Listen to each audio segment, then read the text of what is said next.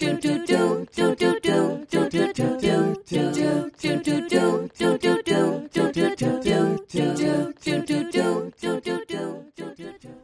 to Nothing Never Happens, the Radical Pedagogy Podcast. I'm Tina Pippin, along with my co-host, Lucia Holsether, here to celebrate the 5th anniversary of this podcast. The first podcast aired on March 13th, 2017, and our first guest was Ira Shore, who has graciously agreed to come back to the podcast to help us celebrate this 5th anniversary. In the first podcast, we talked about critical pedagogy on questioning the status quo, and of course, we are still questioning the status quo. Ira Shore is now Professor Emeritus of the City University of New York CUNY Graduate Center, where he taught urban education and critical pedagogies and literacy. He is the author of so many books, and I use these books frequently, especially in my work with teaching interns. Critical Teaching in Everyday Life, Culture Wars, School and Society and the Conservative Restoration, Freire for the Classroom, my favorite, A Pedagogy for Liberation. It's the book I reach for when things get really crazy in higher education. Empowering Education, and When Students Have Power, which is probably my favorite title of all his books. So we welcome Ira Shore today to talk about the 50th plus anniversary of Paulo Freire's Pedagogy of the Oppressed, and also to celebrate the 100th birthday of Paulo Freire, and to celebrate Ira Shore's continued questioning of the status quo and challenging us to be better teachers and better democratic partners with and for our students. Welcome, Ira Shore, to Nothing Never Happens. So, welcome. You look well. Oh, thank you. So do you. So nice to see you again. Well, I am Tina's recovering. overcoming COVID right now. Oh, really? My daughter's a kindergarten parapro this year, just graduated last year from college and brought it home. So, yeah, it's everywhere. Yeah, they're real. Yes. So it's very deadly here and spread everywhere. And we had like many deaths a day, and so on. And it seems to be leveling off now. Mm-hmm. Which is well, good. We hope, for this round at least. But it's disturbed everything, and so it's the life. Everyday life is just very disorderly now, and in education, teachers are under tremendous stress, and also being asked to overnight accommodate to a drastic situation for which they have no preparation and few resources. And it's like impossible, because when it ends, suddenly we'll go back to a kind of normal, and all this interruption for several years, it's not a base from which to continue, trying to be an educator. So it's an interregnum, an interruption that it's going to end, and then we'll restart. Like the dialogues and so on that help us do our work. Yeah, and I wonder. I'm speaking for myself here. This pandemic and having to pivot to Zoom, et cetera, and then classroom masked, and then back to Zoom because I tested positive over a week ago. It changed my pedagogy. It changed my commitments and my priorities, and I think some good ways. Less is more kind of ways. So I'm interested in hearing from teachers and out of this pandemic experience. So thank you for coming back to us in a 5th year anniversary. Never really imagined we'd be this far along and that I'd have such a good colleague to join me in this journey. Yes. So how shall we begin? Lucia's going to ask. We were sort of thinking to begin with a conversation about, wow, I love your mug. Just for people who don't have the visual, Ira is drinking from a mug that says, "I don't need Google. My wife tells me everything." Is that what it says? My wife knows everything. Oh, my wife knows everything. Was that a gift? Was that a gift for us? Yes. Yeah, Yes. she bought it for me. All right. All right. Shout out to spouses everywhere. Um, um, that was a needed diversion. We wanted to start with the concrete and to ask you, like, as you sort of, you're in retirement, but of course still very busy and doing all kinds of things, living through the pandemic, thinking with teachers and organizers and learners everywhere. Are there moments in your teaching and or organizing that have in the last, I don't know, days, weeks, months, like flashed up to you as images that you're holding on to or thinking with, especially in any kind of acute way right now? Mm-hmm. Yes. Well, first, this is the 100th anniversary of Paulo Freire's birth. It's now past because he was born in 1921, so 2021. So more or less for a year, there have been commemorative projects and meetings. And and they've all been online. So previously, in just before the pandemic in 2018 and 2019, I traveled to two places where commemoratives were held for the 50th anniversary of the publication of Pedagogy of the Oppressed. It was not published in Brazil. It was published in Mexico in 1968 and appeared first in Spanish. And because of the coup and Paulo's fugitive status, his work was banned and so on. So now it's 50 years and not many books survive 50 years and not many appear in so many translations and have such an impact and are read, by two generations after he wrote the book. So it's fitting that there be those were the 50-year commemorations.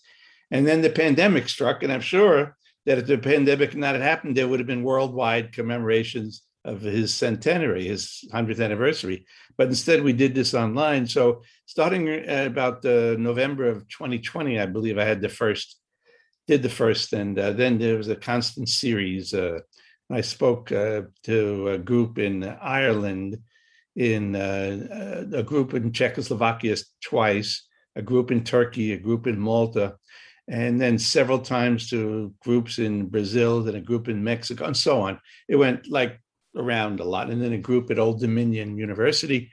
And so that's been preoccupying me for the last 14 months, is setting up these Zoom talks. And it's marvelous. It's marvelous because what a worldwide network and community that we never get to see except, on screen. But even on screen, there's nothing like being on site and so traveling around and meeting the folks who have different accents and different languages and teaching in different places. It's marvelous. And that's the great hope for the next decade, that this commemoration has revealed that so many people of different nationalities and in different circumstances are curious about his work and also want to know what did he leave us, and where are we now, and what sense do we make of our current conditions. So it's for me, even though it's online, it's provided a lot of oxygen, and I'm very grateful that to be part of it, and to be still alive and witness 50 years every decade it evolving, and so it's rooted. That means it's rooted and it's planted somewhere, and that it will continue to grow. Some years, some periods will be very bad for growth, like trees show very narrow rings on the years of their hardest conditions. And then they show very robust rings when the moisture and the sunlight and so on, and the warmth is large. And so I expect the growth will be uneven. That's just sort of the way history works. And but that's very reassuring. And we're also like at a moment where a number of crises are ripening and maturing. And at this moment, these crises are on a global scale. So when we all meet from different continents and so on and so on, we're all suffering through or experiencing similar calamities. Of course, there's the terrible climate calamity. And then there's the condition of like more or less being in a state of World War III without it ever having been declared. And everywhere you look, armies are gathering and shooting and so on. And the level of conflict, physical conflict, is very high. And then we're now the targets of like a very extreme economic warfare from the top down. That's many of us watched it emerge in the late 70s. Of course, it's called neoliberalism. And in the 80s, it appeared. It began to really spread its wings, and it's only gotten more aggressive. And so we're now in a global period of downward, what they're sometimes called the downward harmonization of wages. That is like American wages for the folks have been stagnant for 40 years. And other places are developing and so on, and taking over manufacturing and so on and so on. So we have a lot in common. And so that's very good in terms of like giving us a platform in which to share ideas and share experiences. So that's very hopeful, because we will need some kind of expanding global consolidation that's takes off from what has been happening for the last 10 years or so in the World Social Forum. That's the democratic alternative to the World Economic Forum and so on. So that's the way I see things now. And in the middle of it all, with this pandemic, we're not able to move forward because it's such a global lockdown. But we're in a time when we can communicate and teach each other, and that's good. We're sort of like an imposed seminar, an imposed global seminar that stay where you are because you have to, and so as long as you have to stay where you are, locked down, turn on your screen and talk to everybody who's thinking like you and wishing to know. And that's been the dominant thing in the last 14 months. Does that help? Is that an answer of some kind to what you had in mind? Yeah, no, just what you're thinking about. And I think the more we can like sort of think like what are the micro interactions where all of the, like, I think that probably all three of us have a tendency to sort of go to like, oh my gosh, like the neoliberalism or like these abstract, they can seem like abstract categories, but I think probably all of us have specific examples of how those forces show up in the like most micro interactions of like who's assigned to the remedial writing class, or like what sort of dialogue is being prescribed by the Center for Teaching and Learning, or who's getting tenure, or what are what forms of surveillance are, how are surveillance interacting right. with lessons. And so I'm wondering, like, just to elaborate on some of that, like, where have you seen these dynamics showing up, like in spaces of learning, whether inside formal educational institutions or in other spaces of learning and pedagogy? Yes, well, look, we're all under pressure to produce. We're all now under aggressive pressure to enhance the revenue stream.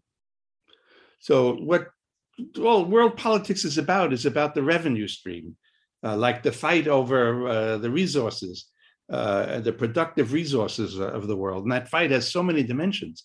And it takes place in families. It takes place in workplaces. And school is a workplace that has a very special role in society because it's a place where a very important site for the social construction of human subjects, which means that we're the place that we produce consciousness. So, a material thing arrives in our classroom, a material being, at 5 years old, a student in kindergarten, and then we have custodian. We're custodians of them for at least the next 12 years, and now more because of higher education. And we're in the place where we now have to develop the person that the dominant system, sometimes called the hegemonic authorities, need to work to become adults, accommodating to the status quo. This is what makes our work so important and so crucial. And that the way teachers are disrespected and abused and overworked and underpaid, it's easy for us to think as educators that we don't matter. We don't count because we're kicked around and we're not listened to, and that so much is put on our shoulders, whereas so few resources are made available to us. But the truth of the matter is that the deeper the oppression we feel, that's because it's the greater the importance that we serve in society.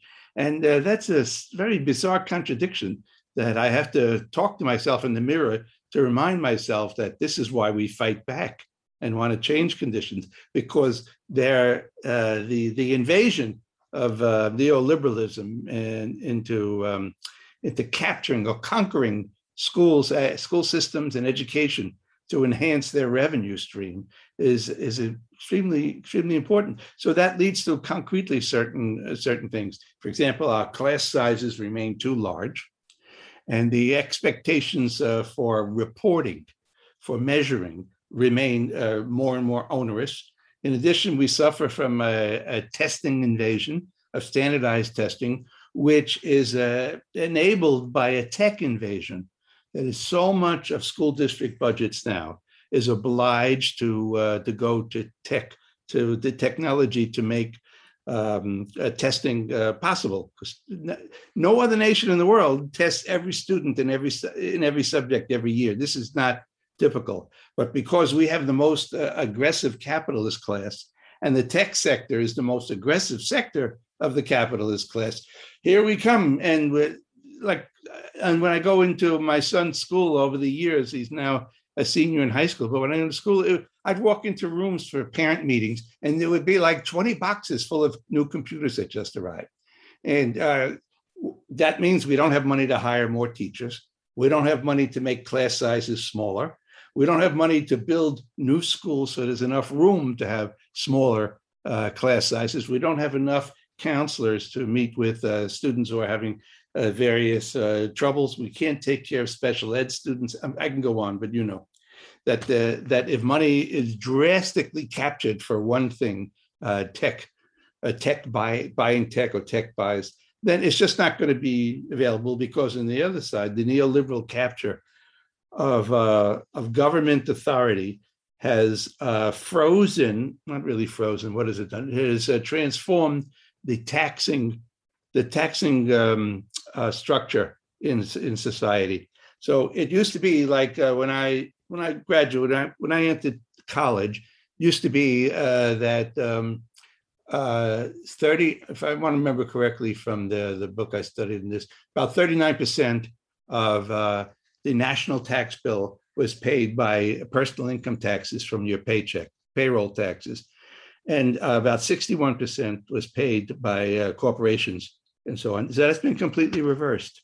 That now corporations have been able to buy the governments they want at every level because of their spending in campaigns and so on.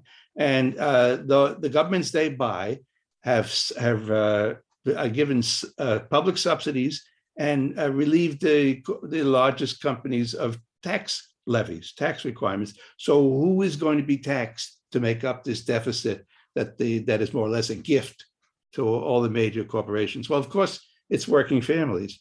And that means that the last 40 years, while wages have remained fairly stagnant, more taxes have been captured from the bottom 80%. And they don't want to be taxed anymore. And they're right. They're being taxed too much when the great wealth of society is not being taxed at all. Okay, so what does that mean?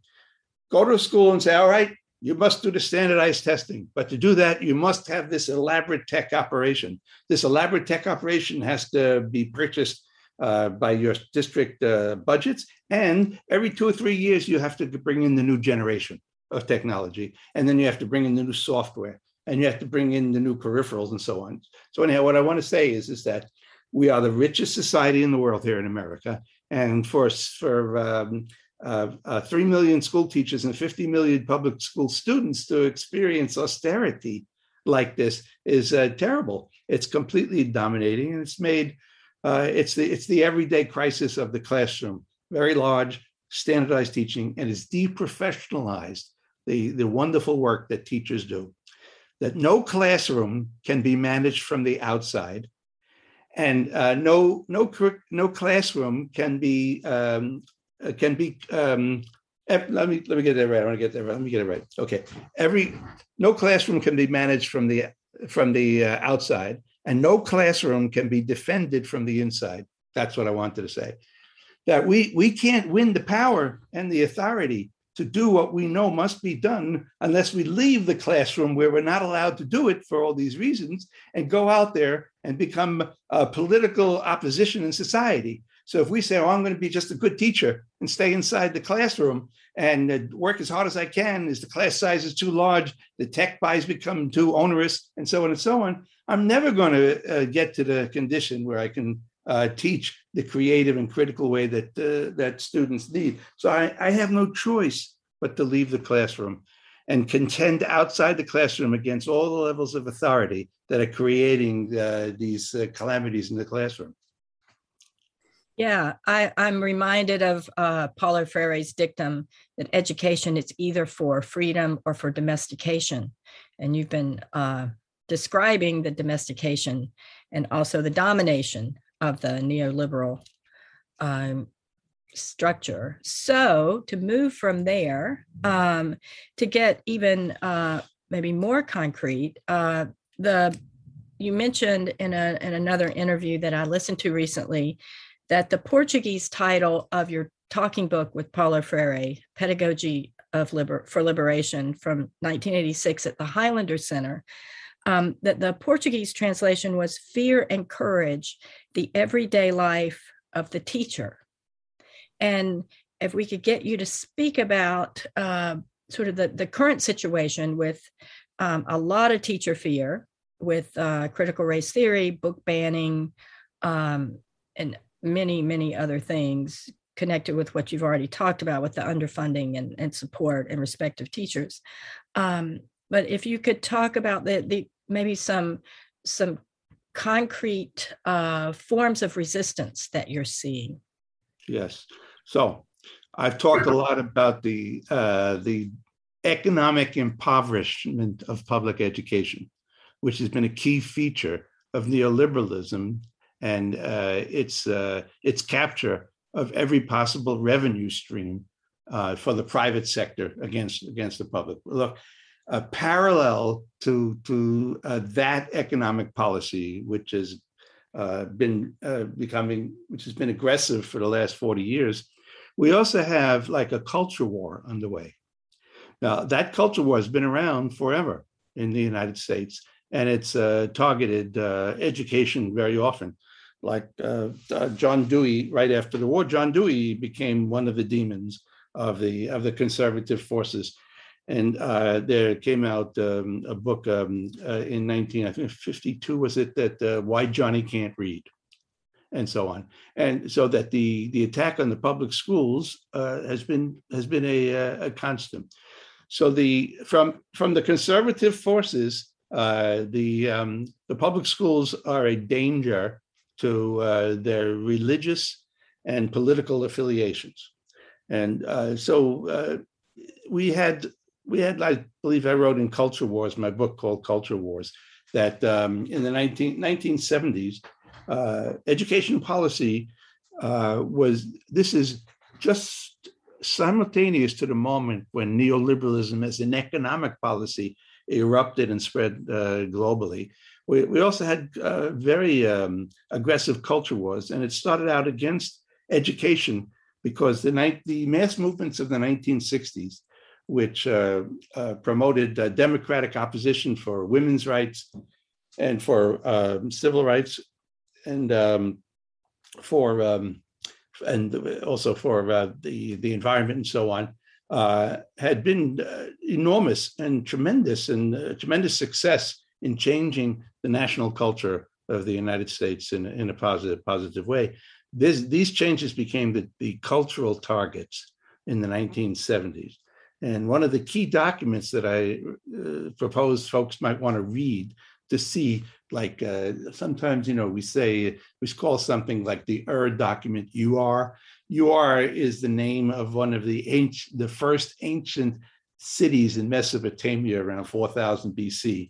And so the name was discovered in their language. And so became now a metaphor to describe the origin or the founding item that spread. Anyhow, one of the documents of that time is by Lewis Powell, called the Powell Memorandum.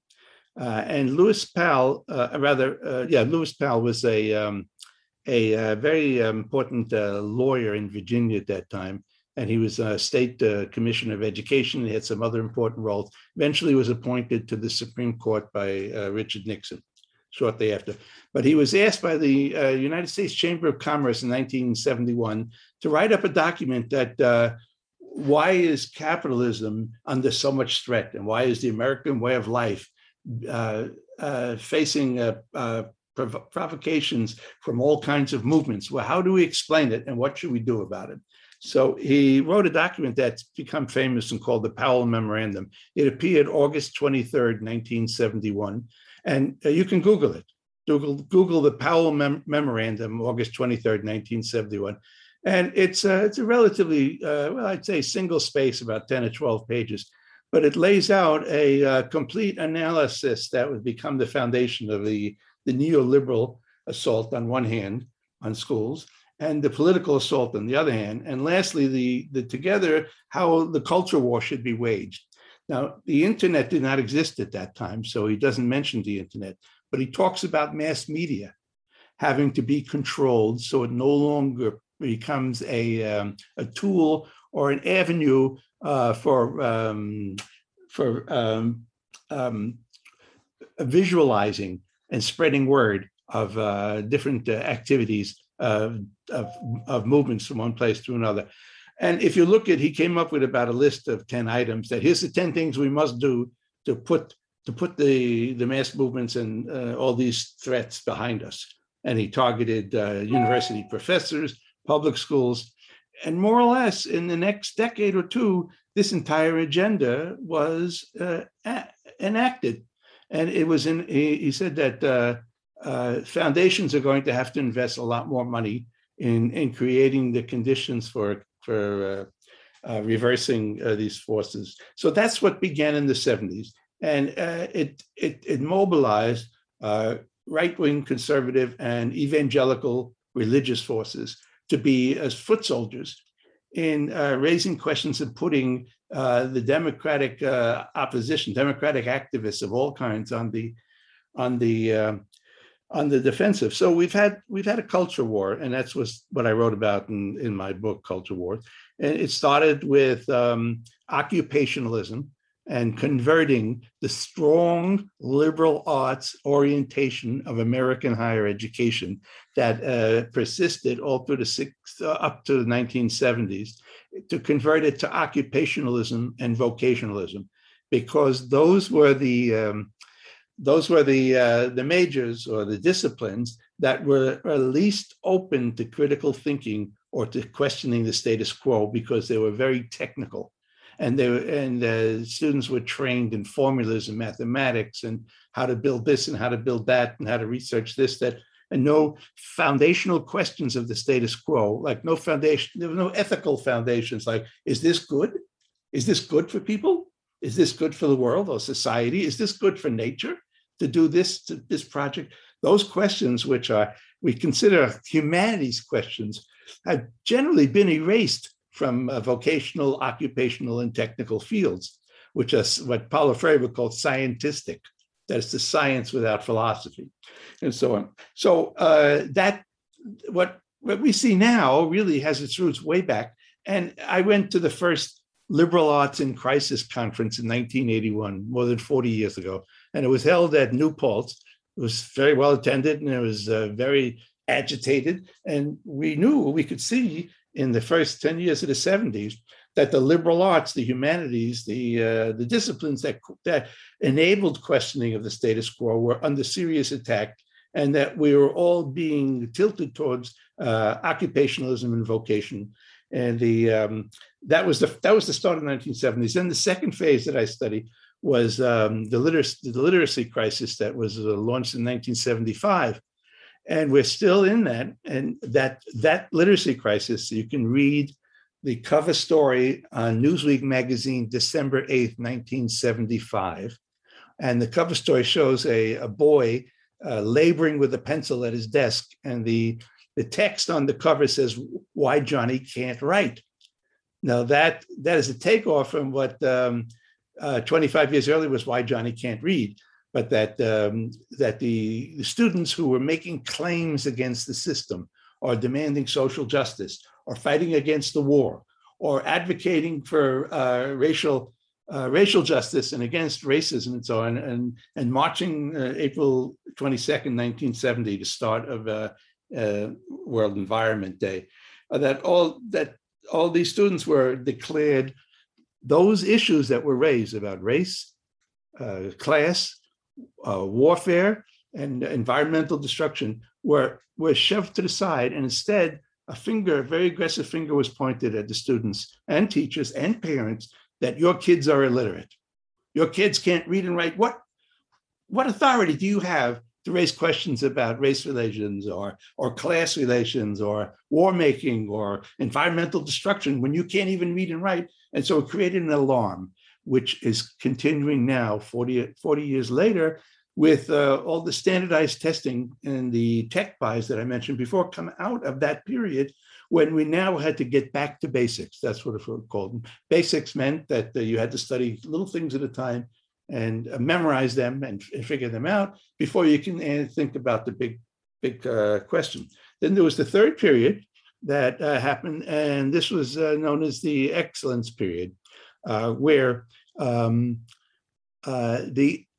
the egalitarian impulse of the 1960s and early 70s that saw folks of all colors and women and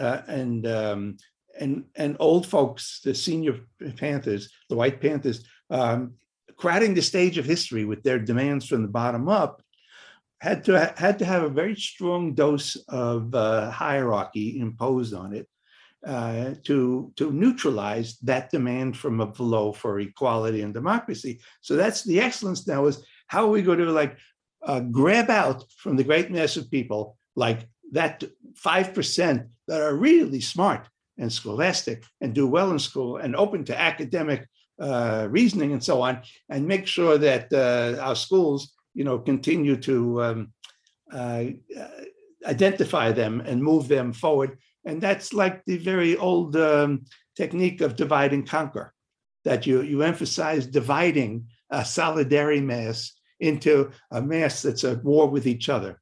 And we had then the hyphenated American, the Italian American, the Irish American, to divide folks in ways that made the bottom fight with each other instead of facing. So that's what we're going through now is the uninterrupted advance of this type of political policy and so on.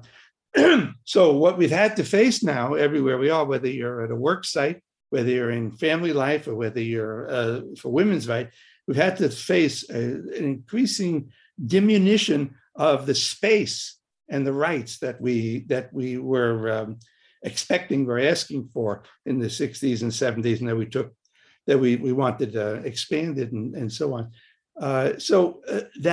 That's the pressure on teachers and the difficulty of schooling now comes out of this period, because it's important to remember that schools and colleges on the one hand, and inner city ghettos on the other, were the two central generating sites of mass opposition during the 1960s.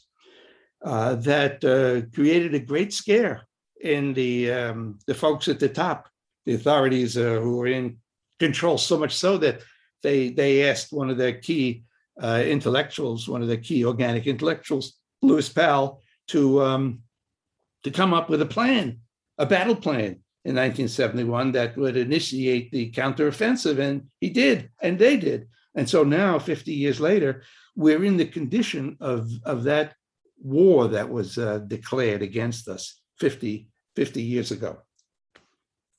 That the Powell Memorandum, I think, is such an important point to bring up to people. And if I imagine y'all might already know this book, and many of our listeners might have seen Roderick Ferguson's recent book, We Demand, on student movements and institutional and corporate counter reactions to them. There's a whole chapter on the Powell Memo. And one of the things that Ferguson argues in it is that one of the effects of this memo, which Lewis Powell writes to the Chamber of Commerce, basically saying, hey, businessmen, CEOs, like, you need to get more influential in higher ed because that's where your taxes are going. And these liberal professors are radicalizing all of the students to destroy capitalism.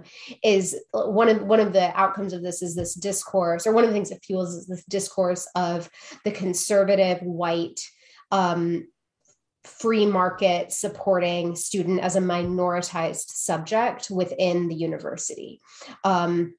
So that like it's this sort of like ideological diversity thing that has been used as a kind of battering ram for a lot of really conservative policies that are more the norm in universities than the sort of like the myth of the liberal professor would give on, but of course have been quite effective. So I wanted to raise that. And Ira, I wonder if you could, so like both Tina and I are teachers at different stages. I have a brother who's working in an East Tennessee school that is under all these CRT restrictions, and teachers must disclose their lessons. And people who are laboring within these classroom spaces that, as you said, cannot be defended from the inside. People are defending them from the outside. What does it look like to come into a classroom in these moments within an institution that is under attack? And like, what advice would you give about maneuvering and creating spaces of maybe not complete sanctuary, but relative shelter and transformation as we sort of, go from this Gramscian assumption that like there are always cracks, there are always spaces of resistance. And, even if students are being fed cookie cutter ideology in a technical or vocational school, like there are still radical impulses there that could be brought forth by the liberatory pedagogy frame. Yes. So for me, I'm retired after 50 years of teaching. So I don't walk into classrooms in the last few years where I face the latest depredations, against us. But there all along there have been restrictions, one kind or another. Excuse me. So here's what's important. First, that do not fight alone. So always seek allies before we begin. And Paulo Freire's famous statement is that you can't confront the lion alone. And he learned this statement in Africa when he traveled and worked in Africa, that it takes a village to confront the lion, because if you go out there alone, you will be eaten, and so on. On the other hand, lions can be neutralized as a threat if there's a group of hunters. So, just 1 second. Drop my. Okay. So, if I was at a school, I would look around and say, okay, who else is unhappy with this restriction that I can't talk about racism? And nobody talks about critical race theory. That's a complete loony idea, because it's from legal studies And I taught critical race theory in graduate school in seminars on whiteness studies, using the literature and about the assumed privileges of white folks and how they emerged in history. And we use documents from law journals because it's emerged in legal studies. So it's it's a bogus idea. It's not real. But because it has so much force and power and organized authority behind it, we can't ignore it. So first thing, if I was at a school, I would try to look around and say, who are my allies? Who are my potential allies? Like who's as uncomfortable as I am, having to be a teacher who can't talk about this and can't talk about that. That's the first thing. It's not promising to protest alone. You may have to, but that's the last choice. The first choice is to find allies and then to start meeting with whoever is sympathetic to the opposition to you being to opposing this, and then start meeting and discuss what you're feeling and what you're teaching and how you're going to have to change your syllabus, what texts are you going to have to abandon, what texts are you being forced to use, and so on, and get very close with each other's practice and feel familiar in supporting each other. Build solidarity with whatever group of allies you can find. Then together start asking what kind of, this is how Paulo Freire understood limit situations, what he called limit situations and limit acts, that this repressive offensive against CRT is now imposing a new limit on what we're allowed to say and do and teach as teachers. So now we have to consult with each other about a limit act that will productively oppose it and neutralize it. So we have to share our thoughts all together in the room to discover what level of opposition and what kinds of opposition are we all comfortable with. So if one person says, let's do this, and the others are embarrassed to say no or disagree and don't rise, don't say it out loud, we're going to be here's what Paulo Freire said. Paulo Freire said, we can't use power we don't have. So we have to figure out how to get power that we actually possess, power in our hands. So what that looks like concretely is that we're in a room together and we're a bunch of teachers who are unhappy with these new restrictions, or with tech buys, or with standardized testing, or with class size or something like that. And we say, oh, we're unhappy and this is what it's doing to me. This is what I'm doing. This is what it's doing to me. And we reach a meeting of the minds about how it's negatively affecting us and our students. And then we say, okay, we agree on these conditions. Now, how do we act against, what should we do against them? Then we start brainstorming as a group. Maybe we can try this, maybe we can try that. And we have to spend whatever time is necessary to talk through a means of opposition, actual tactics of opposition, and imagine doing them and how we would act them out week by week, and where we would do them and so on, who would be the target, and then sense, are we really unified about this? Are we all comfortable with it? And if we're all unified and comfortable with this plan of action to oppose the limits, then we now assembled power in our hands.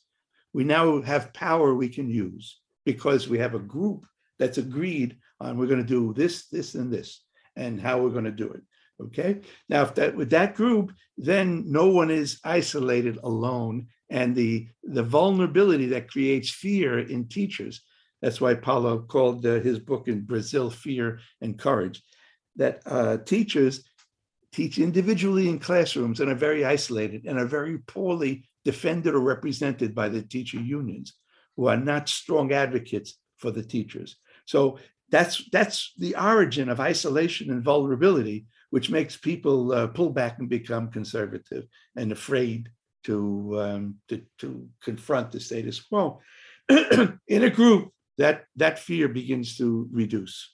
So that fear must be reduced, or else we're not going to become a useful fighting force at this locale who has decided to do this and this in these ways to oppose that. So that's the starting point, is to leave the classroom and start building power from the bottom up. Then we can ask this next question.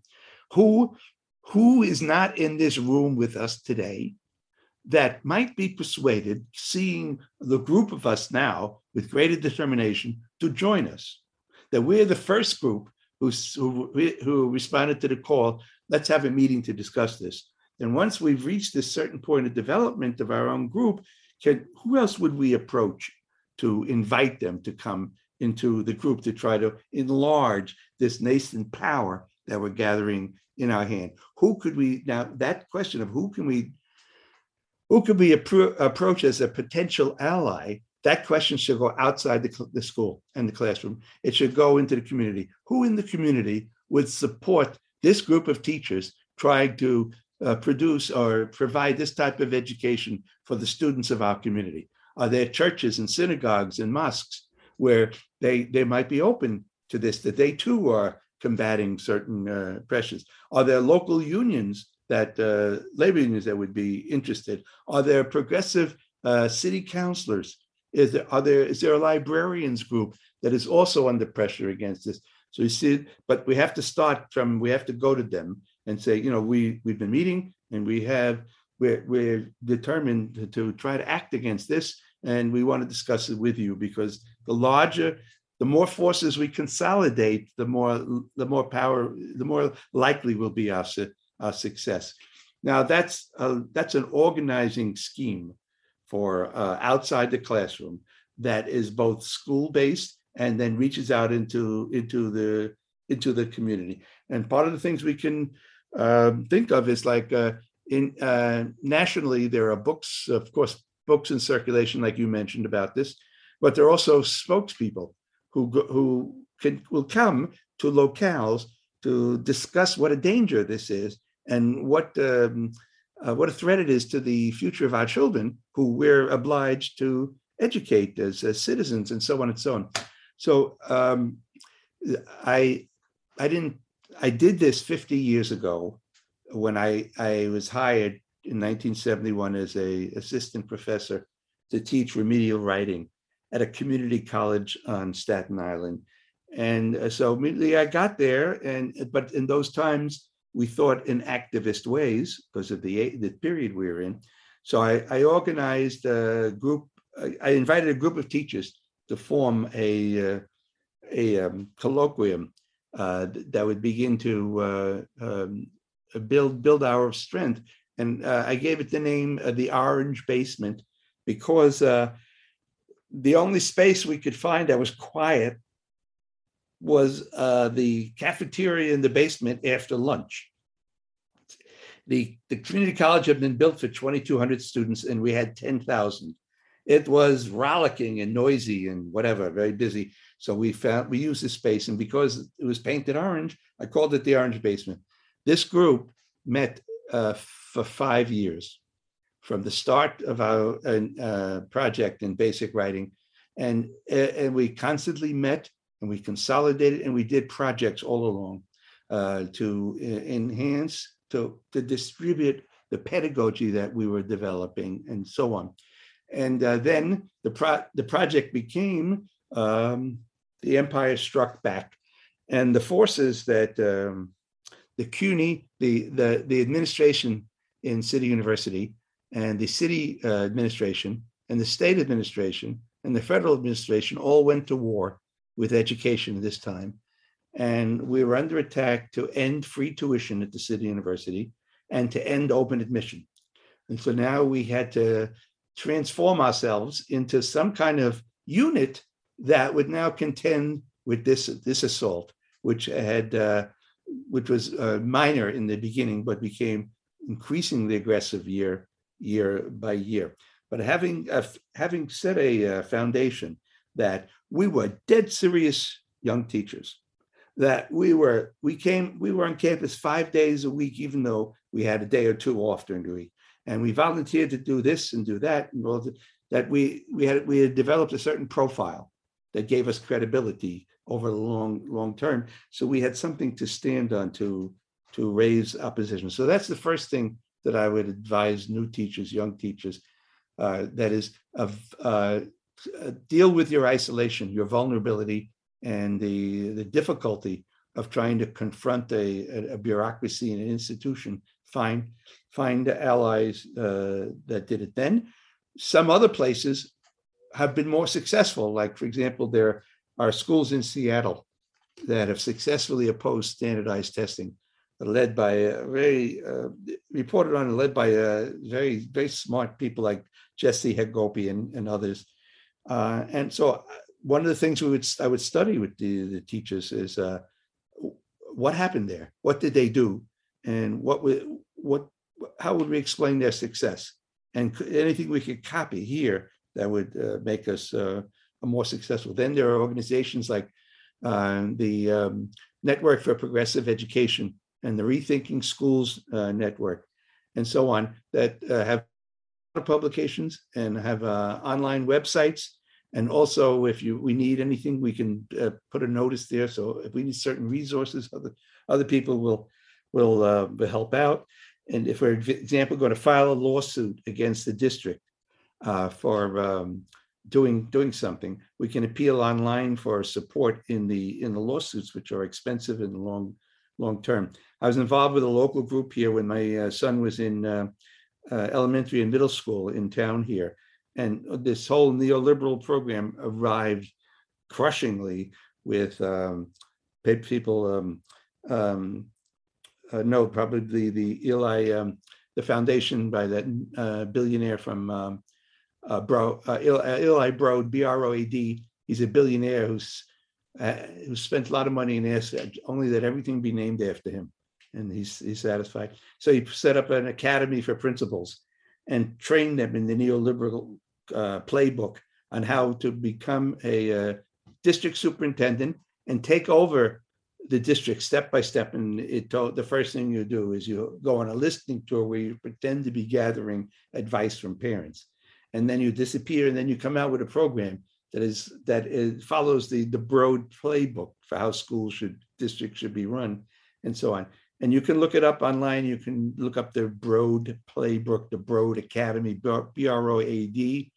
And one of his graduates was sent to our town and became the superintendent. And we just began a 3-year war with that person. And it involved, we formed a group of parents, I would form a group of teachers in school. We formed a group of parents that met regularly. We read things, we did research, we divided tasks. My task was to study the budget and figure out what kind of shenanigans they were doing with the budget to finance their tech buys. And so I studied education law. Look, I'm an English professor, but when we all met, we divided up the tasks, and I studied education law and budgeting. And I found out they were doing illegal things, which we then presented to the mayor to put pressure on, and so on. I could go on, but the idea is that we started with a local group. We did forums. We tried to build support from other things, and eventually we forced the superintendent to resign. And she just disappeared mid-year, and she lied about living in town, and so it's this. Our job was like muckraking and so on, and constant agitation. So, but I could not do this alone, and if I didn't have the group around me, she'd still be here, and so on. So the idea of finding allies and slowly consolidating a local force to work is very, very important.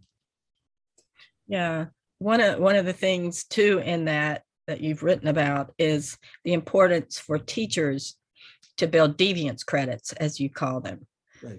Which is a term that I like to throw around because I mostly squander mine in extravagant ways and wind up not having any.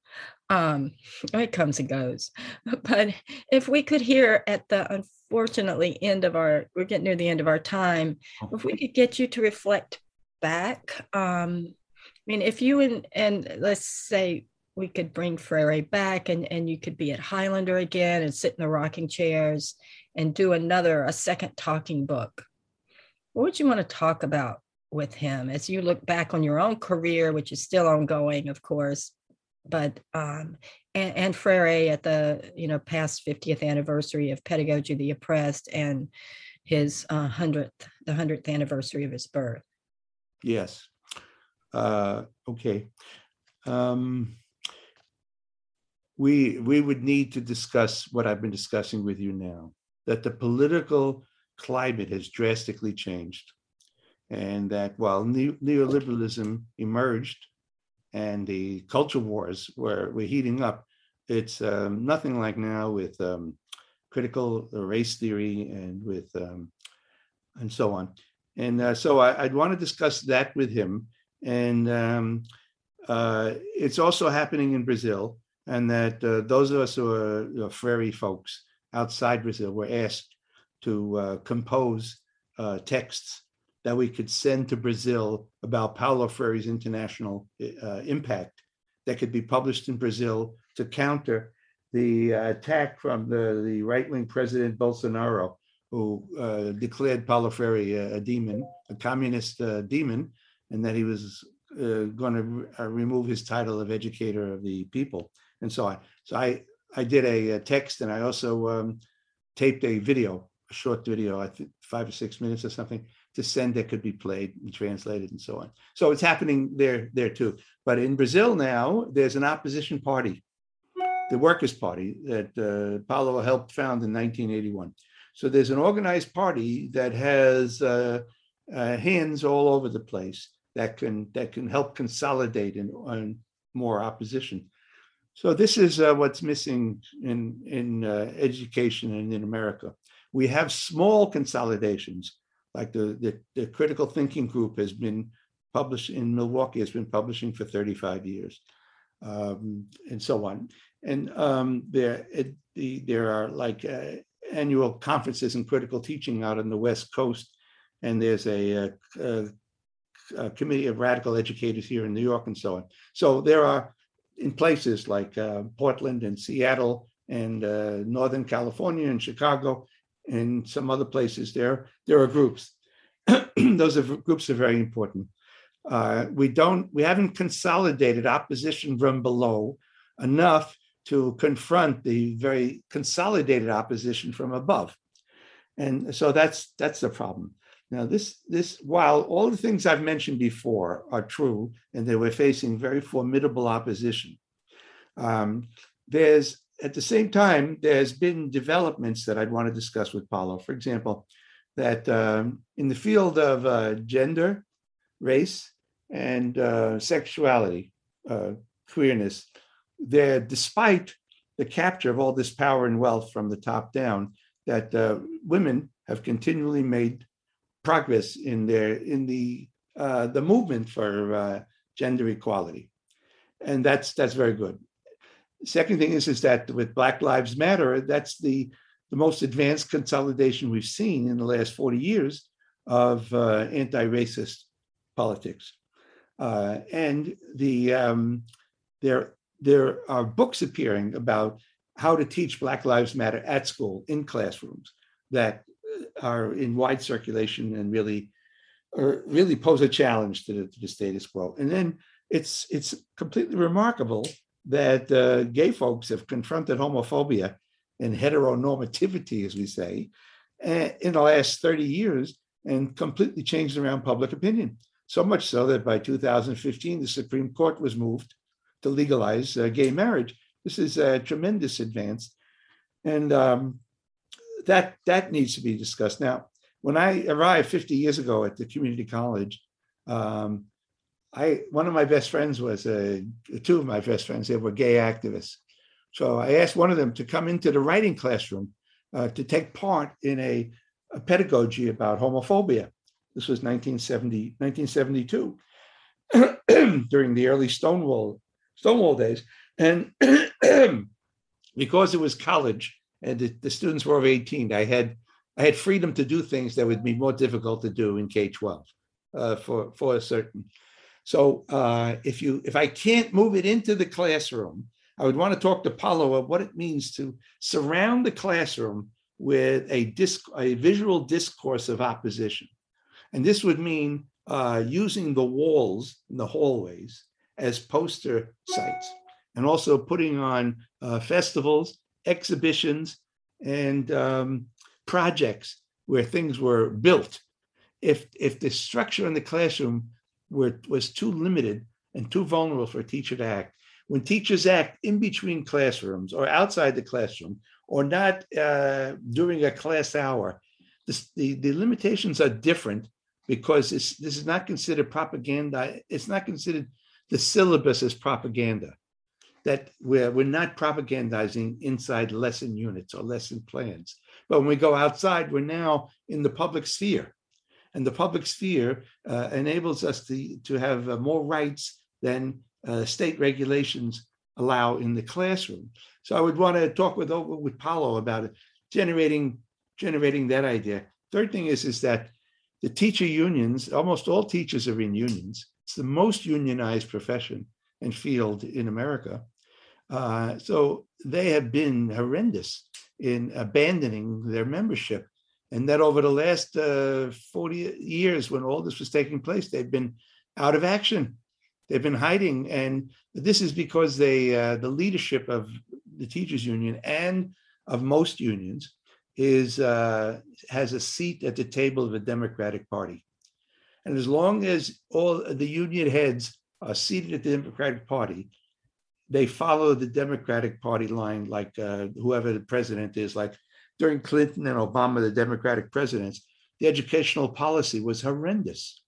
The privatization campaigns and the standardization campaigns and the tech invasion of higher education accelerated wildly during these Democratic presidential 16 years. And the teachers' unions, because the heads of the unions sit at the table of the Democratic Party insiders, they're not allowed to say anything.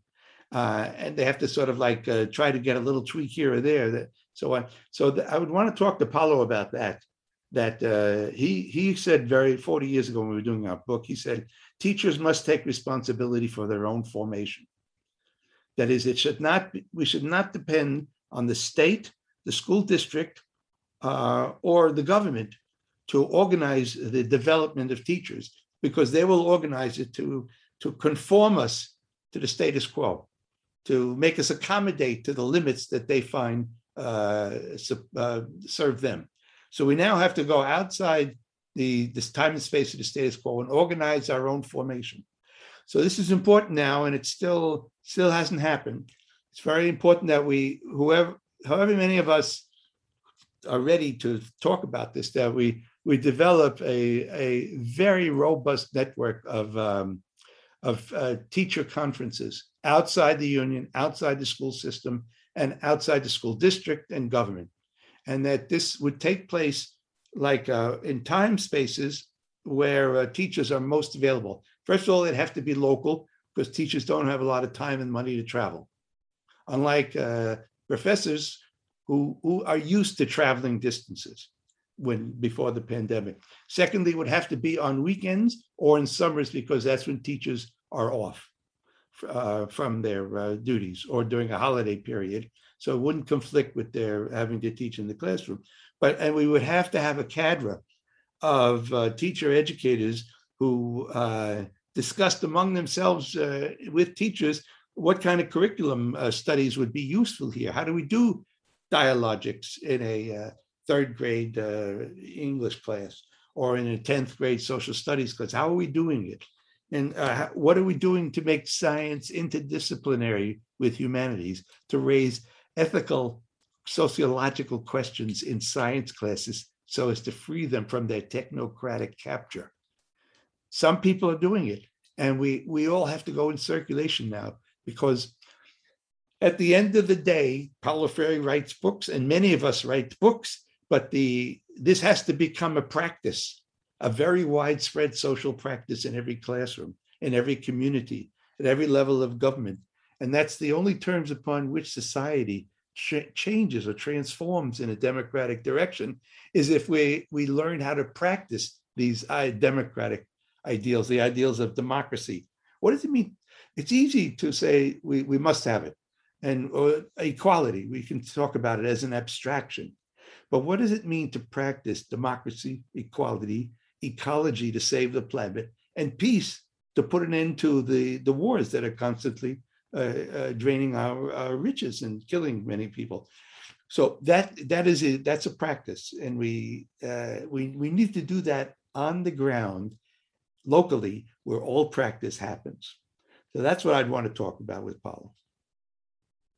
Thank you for that. I love the idea of like sort of thinking about different spaces and schools and using those creatively. That's really great. So time has just passed, as it does. So we're to our final question, wishing that we had so much more time to keep talking. And The question is always the same these days, which is, what are you reading or watching or listening to or thinking with, that you might want to recommend to the world, at least the world that listens to this podcast?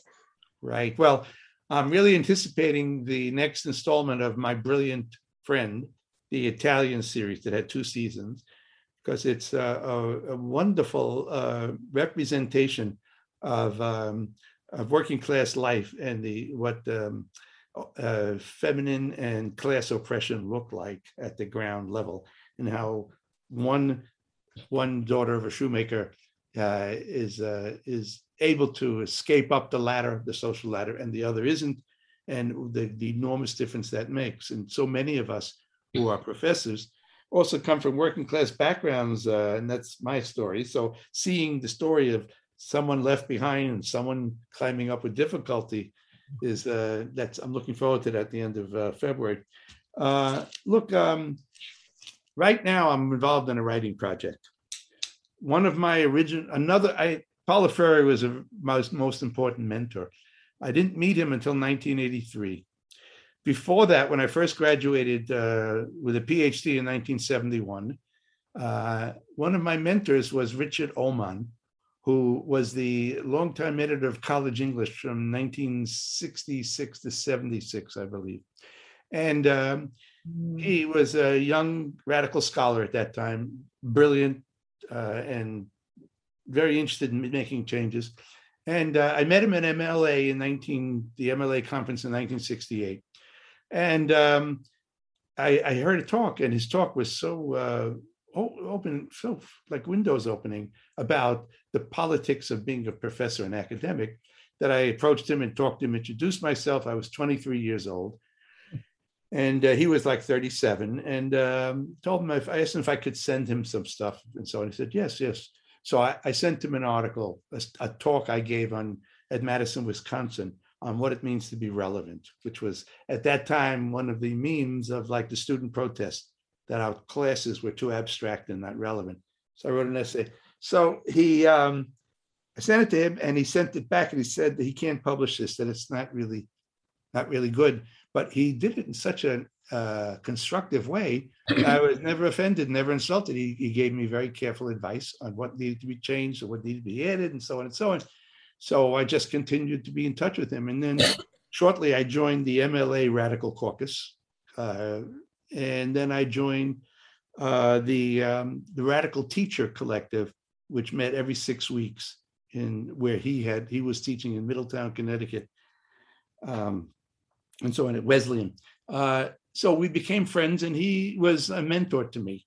That he would call me up and say, this is before the internet, he would call me up and say, I need an article for the next issue of College English on this. Could you write it?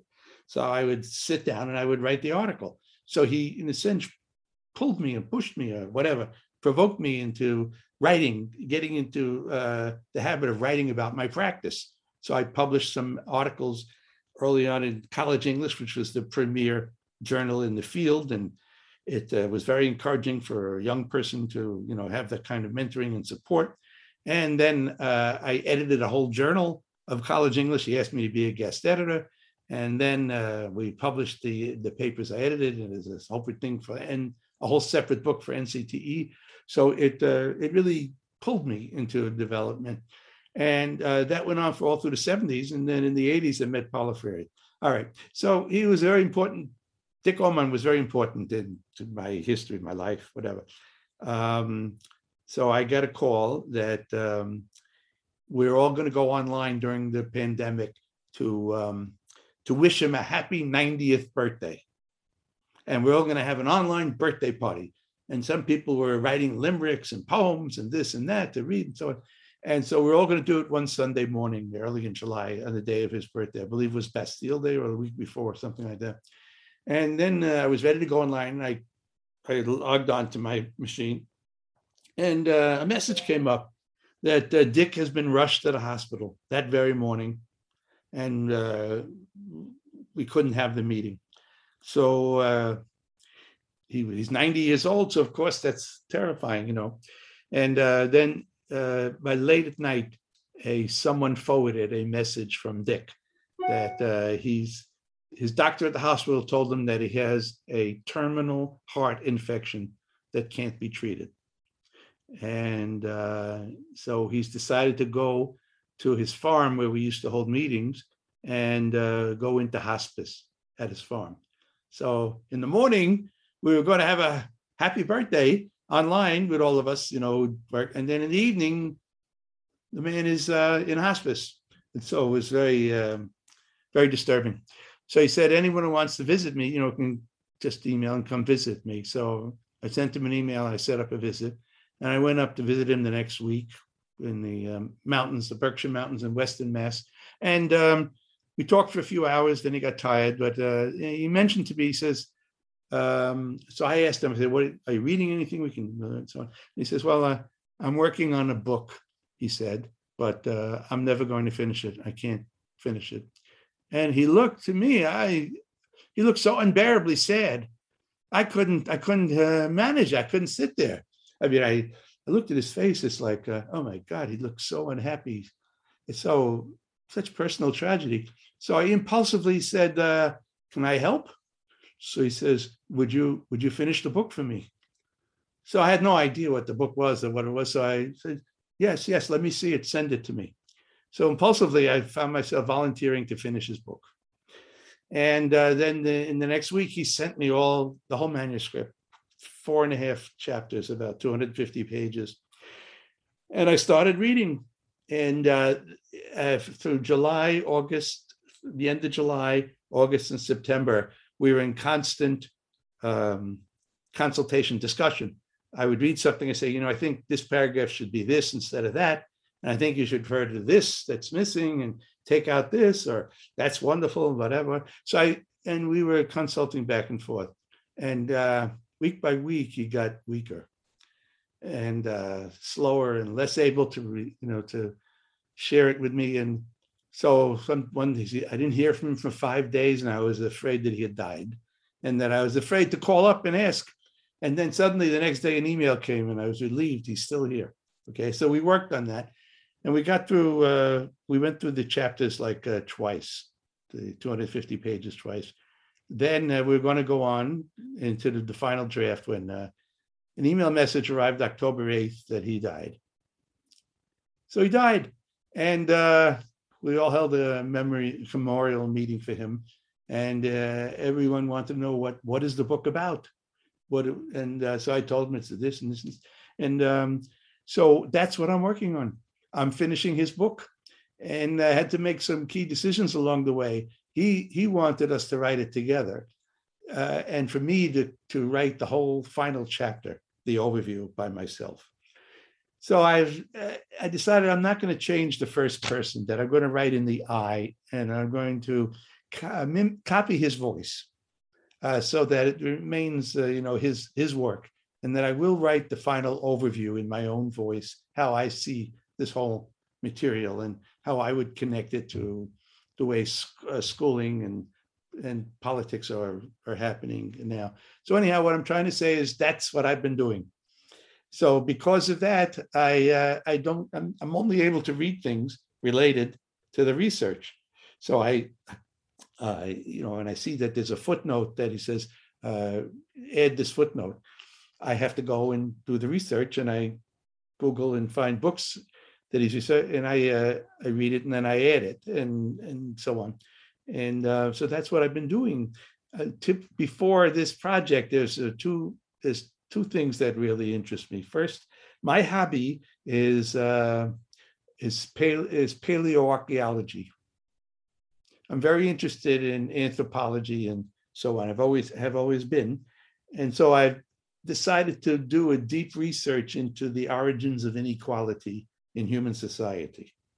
And there's a whole literature on this, brilliant stuff. But the books are like this. They're gigantic because they very closely read bones and stones and remains of a building. And was there a fireplace there or not? And so on. And then DNA is added. Whose DNA shows a better diet? So were they the king? Is that when the king appeared? Because their bones show us they ate better than everybody. So it's fascinating stuff, and I've always loved it. And then it is also involves the politics, like David Graeber's book, Debt, D-E-B-T, The First 5,000 Years. And he just came out with a new book that I haven't had time to read. But that's what I do when I'm trying to trace back the origins, the shape of inequality's emergence, because it's been so dominant for so many centuries. It's been so settled. And now there have been so many challenges to it for gender, for race, for ethnic origin, and so on, that I just have to find out where we began with this. Now, we only have writing there's only writing for last 5,500 years. So after 3,500 BC, there's really no written records. So everything else has to be inferred from all these remains, and where settlements were and how many rings of settlements they had and which was the central rings. So it's like, it fascinates me. And I think they do come up at the end with the Powell memorandum on the left, like all these things were done to consolidate power and wealth in a few hands, when it didn't start out that way. So that's my curiosity now, and what I want to get back to reading when I finish Dick's book. Does that help? Is that an answer or something? That's a great answer. It's very comprehensive. Tina, what are you reading, listening to, etc. right now? Well, I'm going to take it down a notch. I have a new favorite situation comedy I want to recommend. Abbott Elementary. It's on ABC on Tuesday nights at 9, but you can also stream it on the ABC app. Quinta Brunson is an African-American comedian through Second City, created this show about a young, energetic second grade teacher at a poorly funded school in Philadelphia. And the characters are kind of different tropes of like the woke white guy who was in Africa with Teachers Beyond Borders. It's very funny, but it also has some critique of things like gifted programs. And as you were talking about, Ira, technology, the principal is way over the top, but not so much that it's not, funny. When is it on? It's on Tuesday nights at 9. I'm going to watch it. Thank you. And you can get it on the ABC app. They have all the episodes there. So it's quite funny. And I haven't had a sitcom in a while that I just laughed out loud. It hits all the kind of urban teacher issues, and a lot of them so far. It's just a lot of fun. So I recommend it. I've been, because I'm recovering from a concussion, I've been listening to a lot of things. And the book that I have loved the most lately is Ruth Ozeki's Book of Form and Emptiness, which is a kind of coming of age story about a kid who is grieving the death of his father, and who sort of in that moment begins to hear the voices of all the objects around him talking about their pain and what they're going through. And so it's sort of a meditation on animacy, but also loss, and also neurodivergence, and what it means to hear the voices of the world, and what that's like. And there's some hilarious, there's some like academic humor in it. There's like there are parts of it, like there are parts of it that are very satirical. So there's a satire of Marie Kondo's tidying up in it. Like the kid's mom is a hoarder, which is really hard for him since he's hearing all these voices of the things that she's hoarding.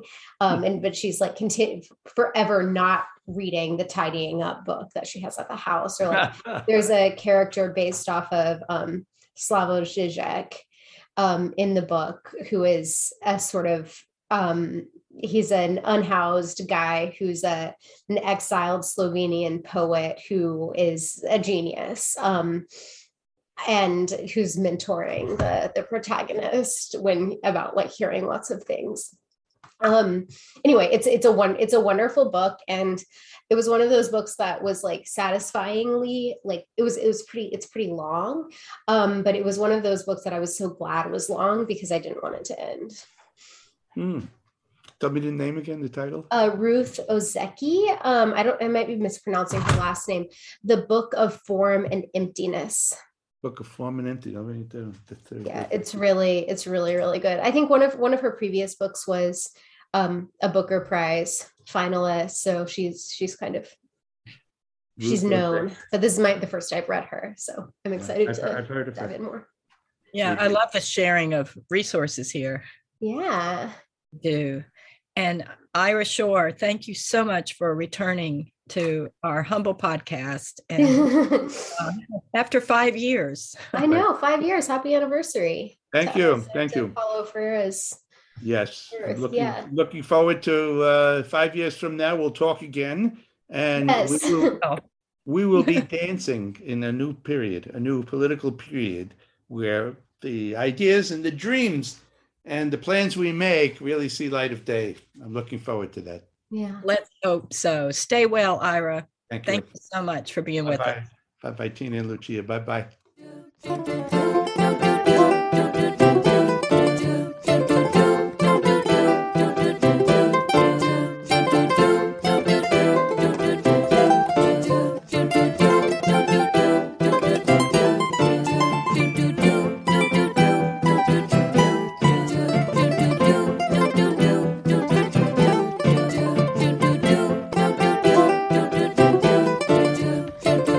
You've been listening to Nothing Never Happens, the Radical Pedagogy Podcast, and our 5th anniversary. Hard to believe. It's been 5 years since we first talked to Ira Shore, and we were able to talk to him again.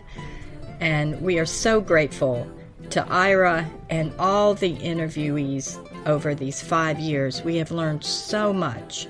For me, it's like studying for a final exam every single month, and I'm so grateful because I'm learning so much and being challenged in really new ways. And our interviewees always have such amazing wisdom and experience to share with us and with you, our listeners.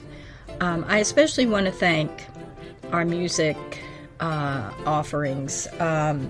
Lance Eric Hagen, who wrote the intro music and the interstitial music, and also orchestrated and performed on it with Aviva and the Flying Penguins. I want to thank Paul Myrie for his gracious donation of his music for the outro. And Aaliyah Harris, our recent audio engineer, who is fantastically intuitive and skilled and is creating her own music, hopefully more for this podcast.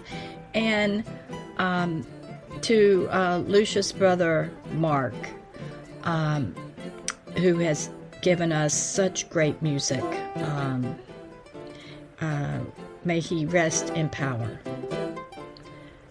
So thank you for listening these 5 years, and spread the word. We have, after nearly 5 years, or really now 5 years of running the Radical Pedagogy Podcast, as mostly self-funded and by the seat of our pants, we've decided to open up opportunities for our listeners to support our work.